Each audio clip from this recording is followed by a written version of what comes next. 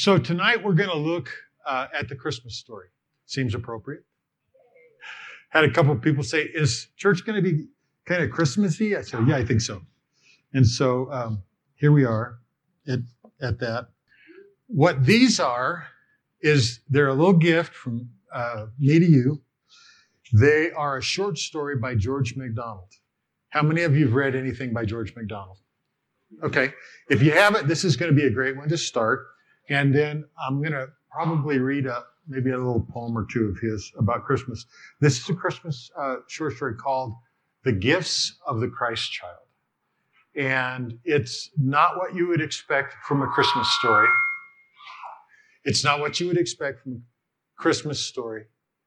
But MacDonald, if you've read any of his stuff, he is a really good storyteller at getting into the details of people's lives. And particularly, he's passionate about how Christ can transform those details. So I think I've got plenty for everybody. And it's 22 pages. And so it's a little long. Yeah, we can pass them out right now. It's a little long to read tonight. We're also gonna light some candles. And but to get there, I want to get into the Christmas story. So that's what we're going to do right now. So in a letter from 1888, George MacDonald says of Christmas, if the story were not true, nothing else would be worth being true. Because it is true, everything is lovely, precious. And the Christmas story for MacDonald guaranteed the integrity and the reality of beauty and of truth and other stuff. This caught my eye because Christmas is not the most, it's probably one of the most emphasized Christian holidays in secular culture, but it's not so much the most emphasized holiday. And there is a priority in George MacDonald's writings and in his life that Christmas holds that a lot of Christian writers don't have. Matter of fact, we were looking at some stuff about other quotes and things to kind of set the tone for the Christmas thing. And I was thinking about C.S. Lewis, and Vicki did some research for me. And she said, well, Lewis kind of has a love-hate relationship with Christmas. And I think that's the way a lot of theological writing and thought might end up being. I don't think we need to. I really don't. And I understand that we can, you can debate earnestly and scholarly and seriously, or you can also debate cynically. Do we have the right time? Do we have this, that, the other? The pagan influences, the material influences, and all that kind of stuff. The thing I fear, if we give too much attention to those thoughts, I'm not saying we don't need to give any, is that we'll miss the story. Because the story is about something pretty incredible. Pretty incredible. And so we're going to try to emphasize that a little bit, and then we'll do a candle lighting and see how it goes. So I'd like some people to help me read. Who likes to read, and are you comfortable reading off the screen? I'll do it. Okay, Jason, you want to come up and read a section? Why don't you read the first 3 slides, which will be, because I think we got, let's see, 1. Yeah, Luke. Yep. So the first one, we're going to read the Christmas story out of Luke. So come on up. And you guys on Zoom, Bev, hi. Nathan, you guys should be able to. Jason or Riley, we want to go right over to the screen so they can follow along. You know how to do that? Oh, it's that one right there. Thank you. All right. The Christmas story, his birth. Now in those days a decree went out from Caesar Augustus that a census be taken of all the inhabited earth. This was the first census taken while Quirinius was governor of Syria, and everyone was on his way to register for the census. each to his own city. Joseph also went up from Galilee, from the city of Nazareth to Judea, to the city of David, which is called Bethlehem, because he was of the house and family of David, in order to register along with Mary, who was engaged to him and was with child. While they were there, the days were completed for her to give birth, and she gave birth to her firstborn son. And she wrapped him in cloths and laid him in a manger, because there was no room for them in the inn. In the same region, there were some shepherds staying out in the fields and keeping watch over their flock by night. And an angel of the Lord suddenly stood before them, and the glory of the Lord shone around them, and they were terribly frightened. But the angel said to them, "Do not be afraid, for behold, I bring you good news of great joy, which will be for all the people. For today in the city of David there has been born for you a Savior, who is Christ the Lord. This will be a sign for you.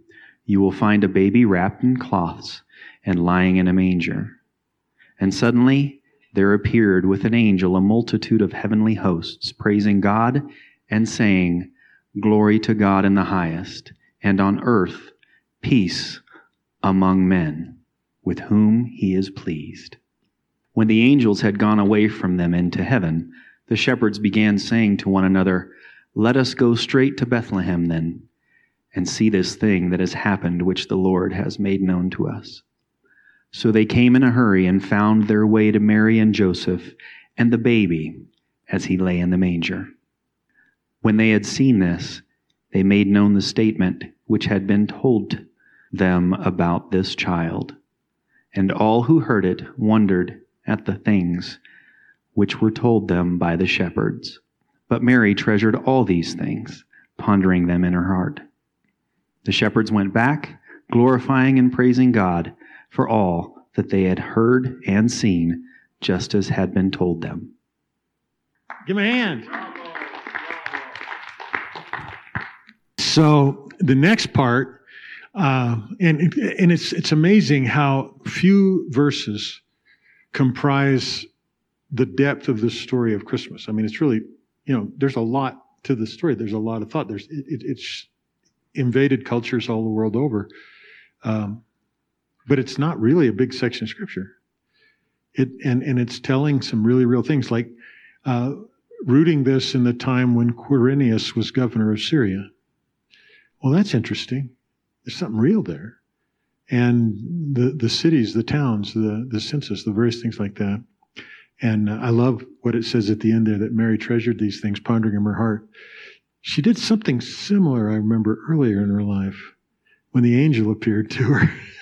And the Lord said, "Hey, I got a job. You're the right woman for it." Pretty cool. Pretty cool.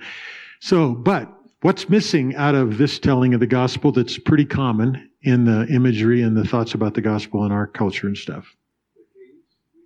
Yeah, there you go. All right, so the next section, that's where that's at.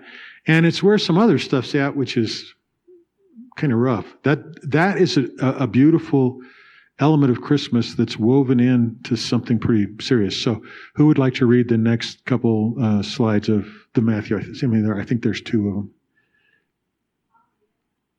There's three. Okay. The Christmas story, the Magi and Herod. Now, after Jesus was born in Bethlehem of Judea in the days of Herod the king, Magi from the east arrived in Jerusalem, saying, "Where is he who has been born King of the Jews? For we saw his star in the east and have come to worship him." When Herod the king heard this, he was troubled, and all Jerusalem with him. Gathering together all the chief priests and scribes of the people, he inquired of them where the Messiah was to be born. And they said to him, "In Bethlehem of Judea, for this is what has been written by the prophet. And you, Bethlehem, land of Judah, are by no means least among the leaders of Judah. For out of you shall come forth a ruler who will shepherd my people Israel." Then Herod secretly called the Magi and determined from them the exact time the star appeared. And he sent them to Bethlehem and said, go and search carefully for the child. And when you haven't found him, report to me so that I too may come and worship him. And after hearing the king, they went their way. And the star, which they had seen in the east, went on before them until it came and stood over the place where the child was. And when they saw the star, they rejoiced exceedingly with great joy. And after coming into the house, they saw the child with Mary, his mother, and they fell to the ground and worshipped him. Then, opening their treasures, they presented to him gifts of gold, frankincense, and myrrh. And having been warned by God in a dream not to return to Herod, the Magi left for their own country by another way. Now when they had gone, behold, an angel of the Lord appeared to Joseph in a dream and said, "Get up, take the child and his mother and flee to Egypt and remain there until I tell you, for Herod is going to search for the child to destroy him." So Joseph got up and took the child and his mother while it was still night and left for Egypt. He remained there until the death of Herod. This was to fulfill what had been spoken by the Lord through the prophet, "Out of Egypt I called my son." Then when Herod saw that he had been tricked by the Magi, he became very enraged and sent and slew all the male children who were in Bethlehem and all its vicinity, from 2 years old and under, according to the time which he had determined from the Magi. You know, there was no really good place to stop there because Joseph gets him down in Egypt and he lives there until Herod dies. And you know that part of the story. But the reason I highlighted a couple things in here, back up and I'll show them to you. The question that Herod asked reveals what he was trying to uncover, but more importantly, it reveals who he was afraid of. It wasn't like he was afraid of Jesus the Nazarene, because Jesus the Nazarene was unknown. And had he been known, he would have just been a little booger, you know. Have you ever noticed that Herod was inquiring about where the Messiah of the nation that he was the king of was going to be born? He wasn't, I mean, I'm sure it was a political thing, and I'm sure that his political aspirations and so on were the problem, the perversion. But he knew exactly who he was afraid of, who was a threat to him. And it wasn't somebody rising up like one of the Maccabees, or it wasn't somebody rising up outside of that. He wanted to know where the Messiah, the long-awaited Messiah of Israel, had come from. This shows the level of malevolence and depravity that humanity can have. So it probably shouldn't be any surprise to us that Jesus' incarnation here actually ended with humanity turning against him and releasing their wrath. Personally, I think that's one of the things we have a tendency to lose if we emphasize or try to make it like it was God's wrath that was being poured out on Jesus. It was not. It was ours. The system, the leaders, the political system finally caught up with him when they missed him among all those little 2-year-old and under. They finally caught up with him. And the incarnation, like we were talking in there, preceded the crucifixion. You know, it set the stage for that. The other one, in the Luke story, the angels were quite involved. And for me, it's always been a beautiful, beautiful thing that the shepherds were still functional after the announcement. You know what I mean? I mean, how can you guarantee you would be? An angel comes. Okay, we can kind of handle that. That's kind of special, especially those of us that have been on some ascensions and stuff. We kind of got our little confronted by angel muscle exercised a little bit. But then the whole thing opens up, and these guys are still not wobbly kneed and passed out on the ground. They're able to go and see and obey. I thought that was pretty cool. So angels play a role here, but look at what creation is doing. I, for one, I find no need anymore in my life to try to explain with my astronomy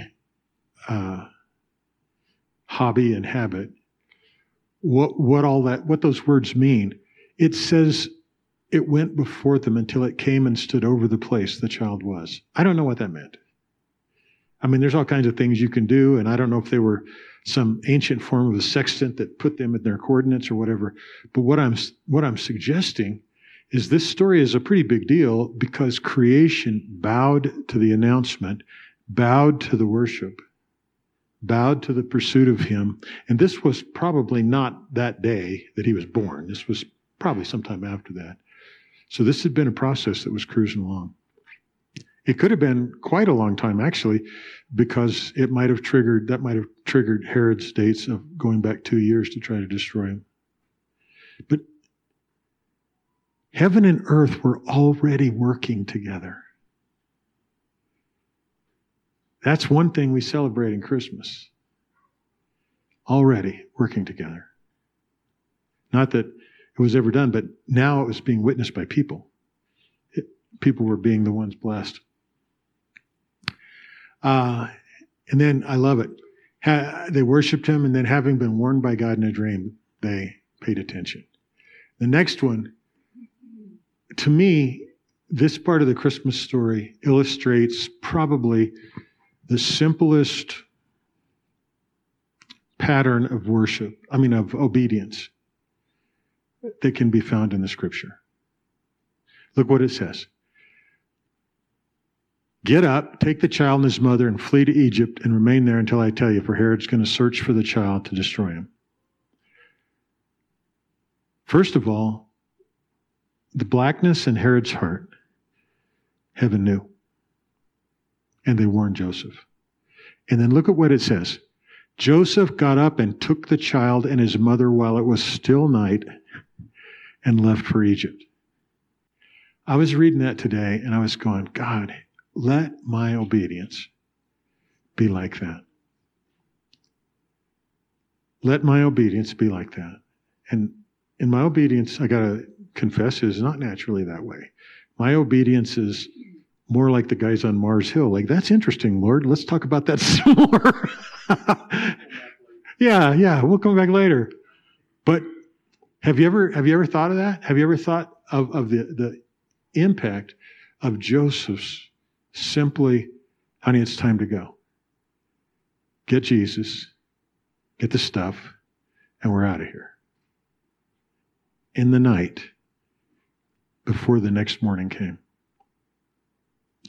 And how cool is it to have confidence in being spoken to in a dream that can motivate you to act the moment you wake? That's pretty cool. I think that's awesome. This is a part that isn't often associated with a Christmas story, but I think it is. And I want to bring it out tonight before we start lighting the candles and stuff. In the beginning was the Word, and the Word was with God, and the Word was God. He was in the beginning with God. All things came into being through him, and apart from him, nothing came into being that has come into being. In him was life, and the life was the light of men. The light shines in the darkness, and the darkness did not comprehend it. There came a man sent from God whose name was John. He came as a witness to testify about the light, so that all might believe through him. He was not the light, but he came to testify about the light. There was the true light, which coming into the world enlightens every man. He was in the world, and the world was made through him, and the world did not know him. He came to his own, and those who were his own did not receive him. But as many as received him, to them he gave the right to become children of God, even to those who believe in his name, who are born not of blood, nor of the will of the flesh, nor of the will of man, but of God. And the Word became flesh and dwelt among us, and we saw his glory. Glory as of the only begotten from the Father, full of grace and truth.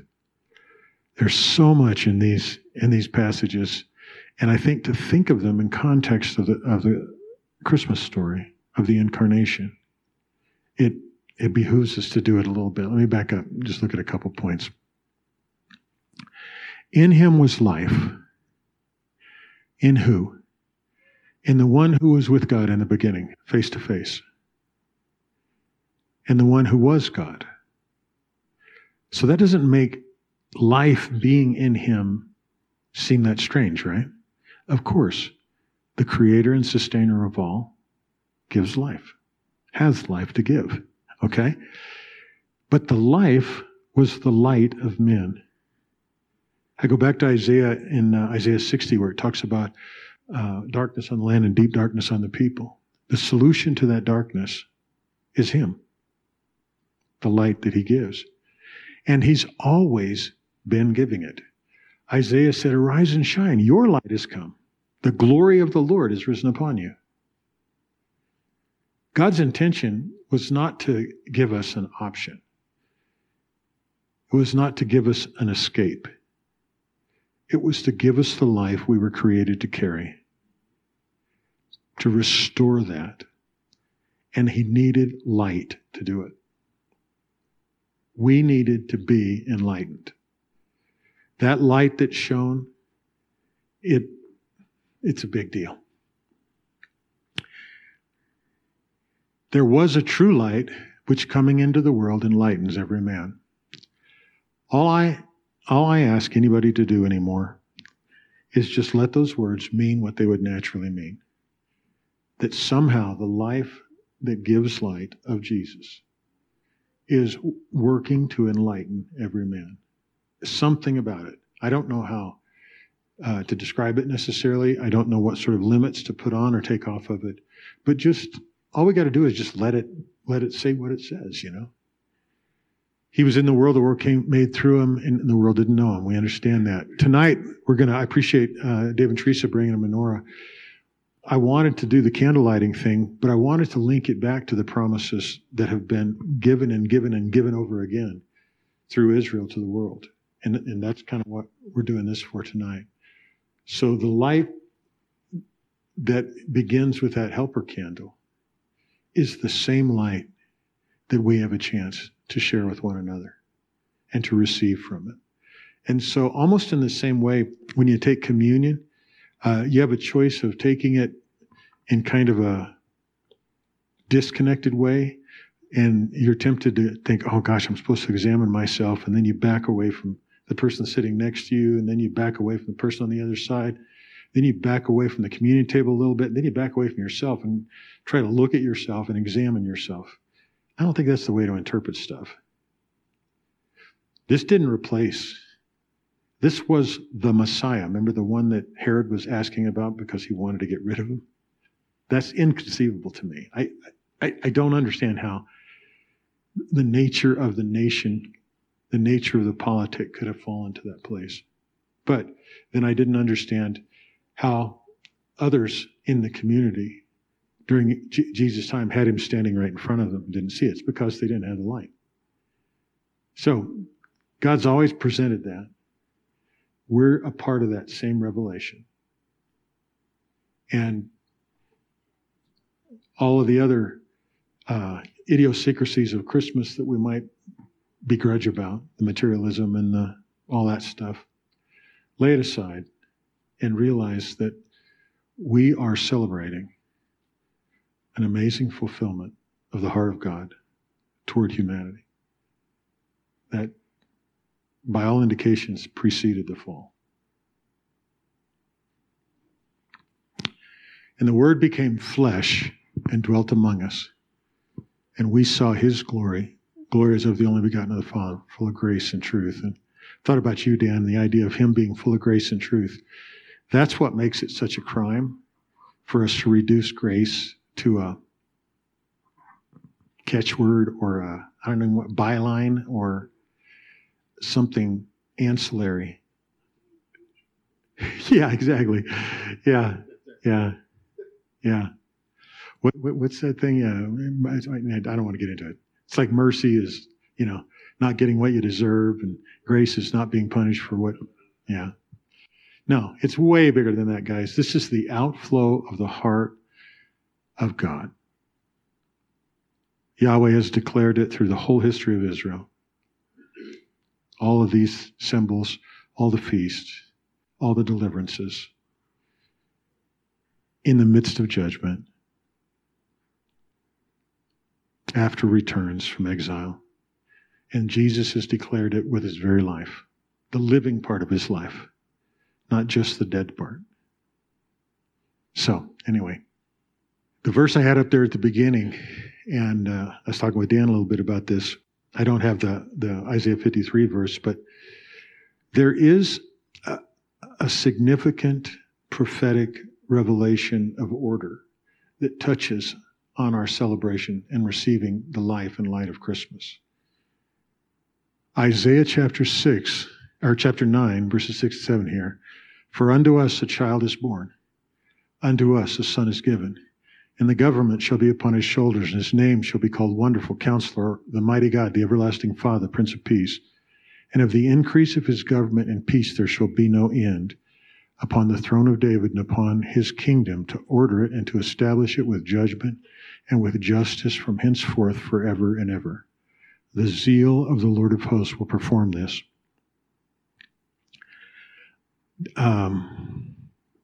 Isaiah 9 precedes Isaiah 53.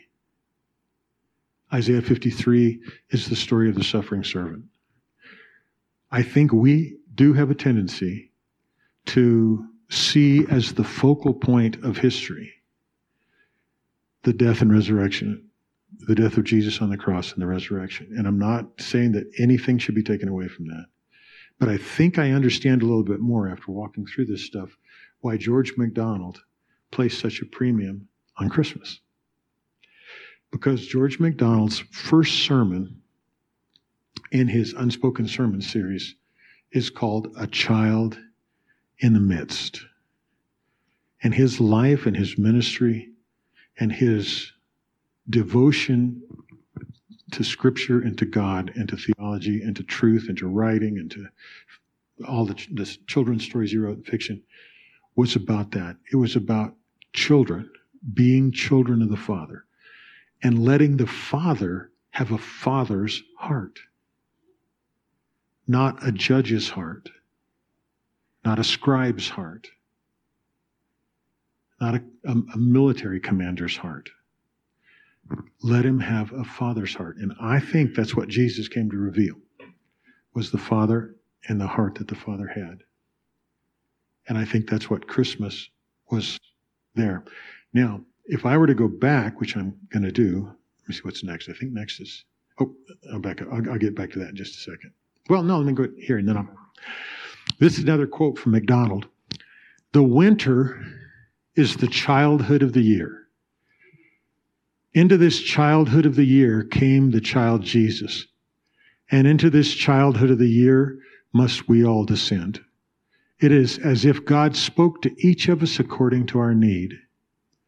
My son, my daughter, you're growing old and cunning. You must grow a child again. I think that reveals his heart and why he's captivated by Christmas. And believe me, he doesn't short shrift Good Friday or Easter or any of those things or Pentecost. But let me back up just a second. I'm going to go all the way back to our beginning here.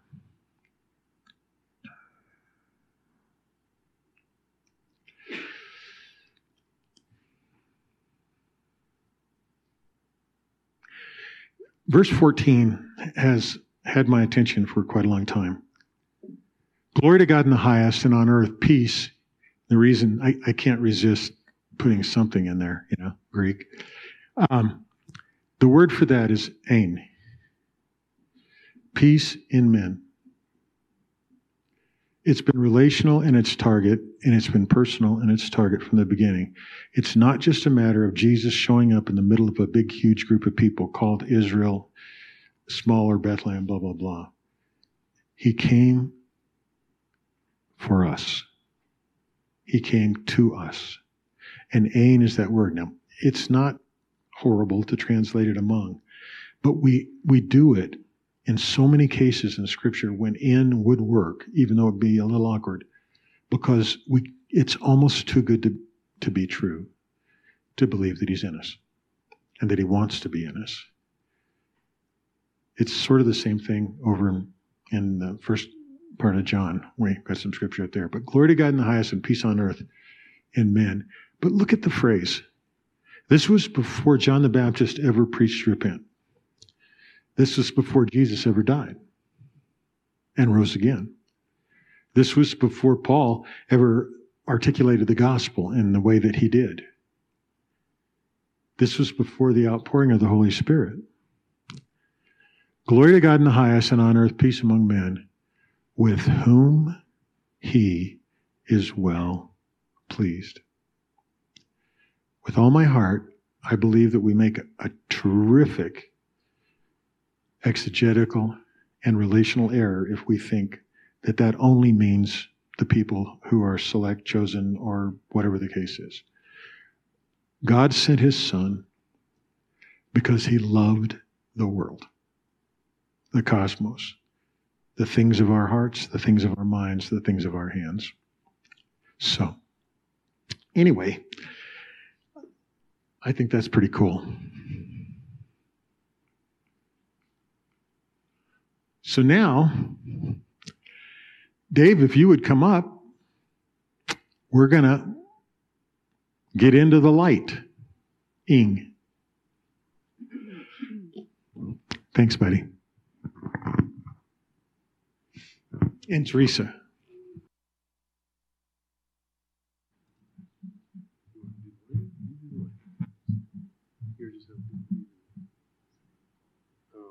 Well, they're going to fall over anyway. So Hanukkah actually finished last Thursday. So, but Larry approached me with this, and so I said, yes, let's do this. The prayer for lighting the menorah, and I will read it in English only, so I don't butcher my own Hebrew. Blessed are you, O Lord our God, ruler of the universe, who has sanctified us with your commandments and commanded us to kindle the lights of the Hanukkah. And you'll notice my lovely assistant is burning the bottoms so that they actually stand. So here's the light. And now that light came down, right? His life is the light.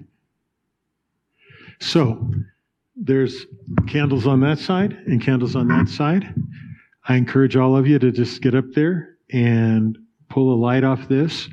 And what do you think, Dave? Should we pull it off the helper candle in the middle? Excellent. Okay. Yep. So come on up, and then Laurel, we can have the kids do it too. All righty. Jesus, thanks for coming. I'm pretty sure there's more we could say.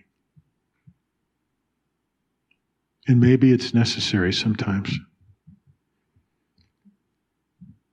But sometimes I know that I go off in too many directions and I forget that you came. Not permanently and not long term, but for the moment. And I don't want to do that tonight. Father, thank you for sending your Son.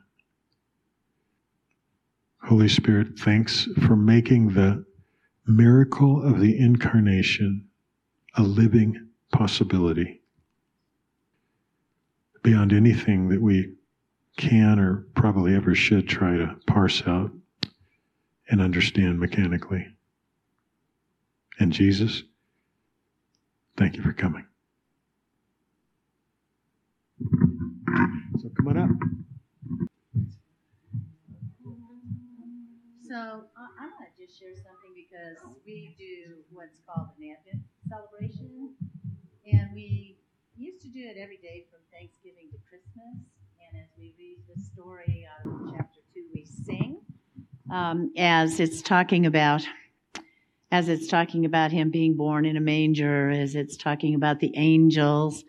And so I would just like us all to just stare at the light and let's just sing Silent Night because it's beautiful. Okay? Silent night, holy night, all is calm, all is bright, round yon virgin mother and child, holy infant, so tender and mild, sleep in heavenly peace, sleep in heavenly peace. I want you to think about it just a second before I want you to, the countenance of the Lord, his face shining on us. I want you to think about that just for a second. And I want you to just close your eyes and imagine what it looks like if you had been there and Jesus would have looked up at you as a baby. And you can see him looking at you as adult or King of Kings or Lord, but just close your eyes and put yourself in position of one of those magi, or put yourself in a position of one of those shepherds, and let the countenance of the little King of Kings and Lord of Lords, the sustainer and creator of all, let it shine on your face. And let's just give ourselves a couple minutes here and see what he looks like looking at you. Anybody have anything they want to share? This was kind of funny. I was looking at Jesus as a baby, and he looked up at me and he winked. He knew even then who he was and who he'd be in my life. Anybody else? I'm going to need Laurel's help for this. Okay. But it's been about a year now. I've been thinking of that little childhood song we used to sing, This Little Light of Mine.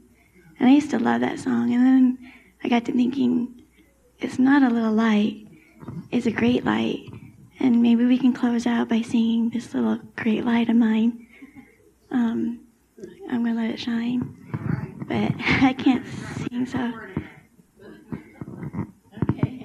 Is that what we're singing? This little great light? Or Great light of mine. Oh, this great light of mine. Yeah, this great I'm going to let it shine. This great light of mine. I'm going to let it shine.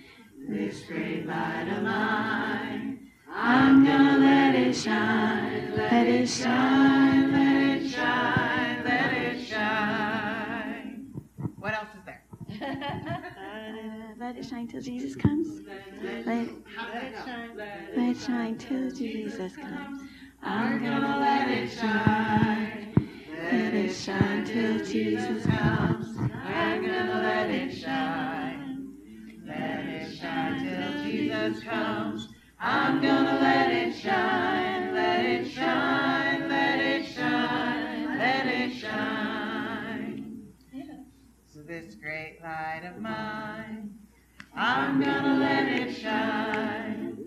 This great light of mine, I'm gonna let it shine. This great light of mine, I'm gonna let it shine. Let it shine. Let it shine. Let it shine. Let it shine. Let it shine. Let it shine. And now we're gonna blow it out. Because the light is in us. That's it.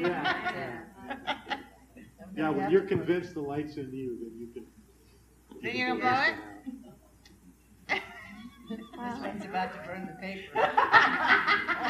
So we're sure the lights in that one out. We wish you a Merry Christmas. We wish you a Merry Christmas. We wish you a Merry Christmas and a Happy New Year.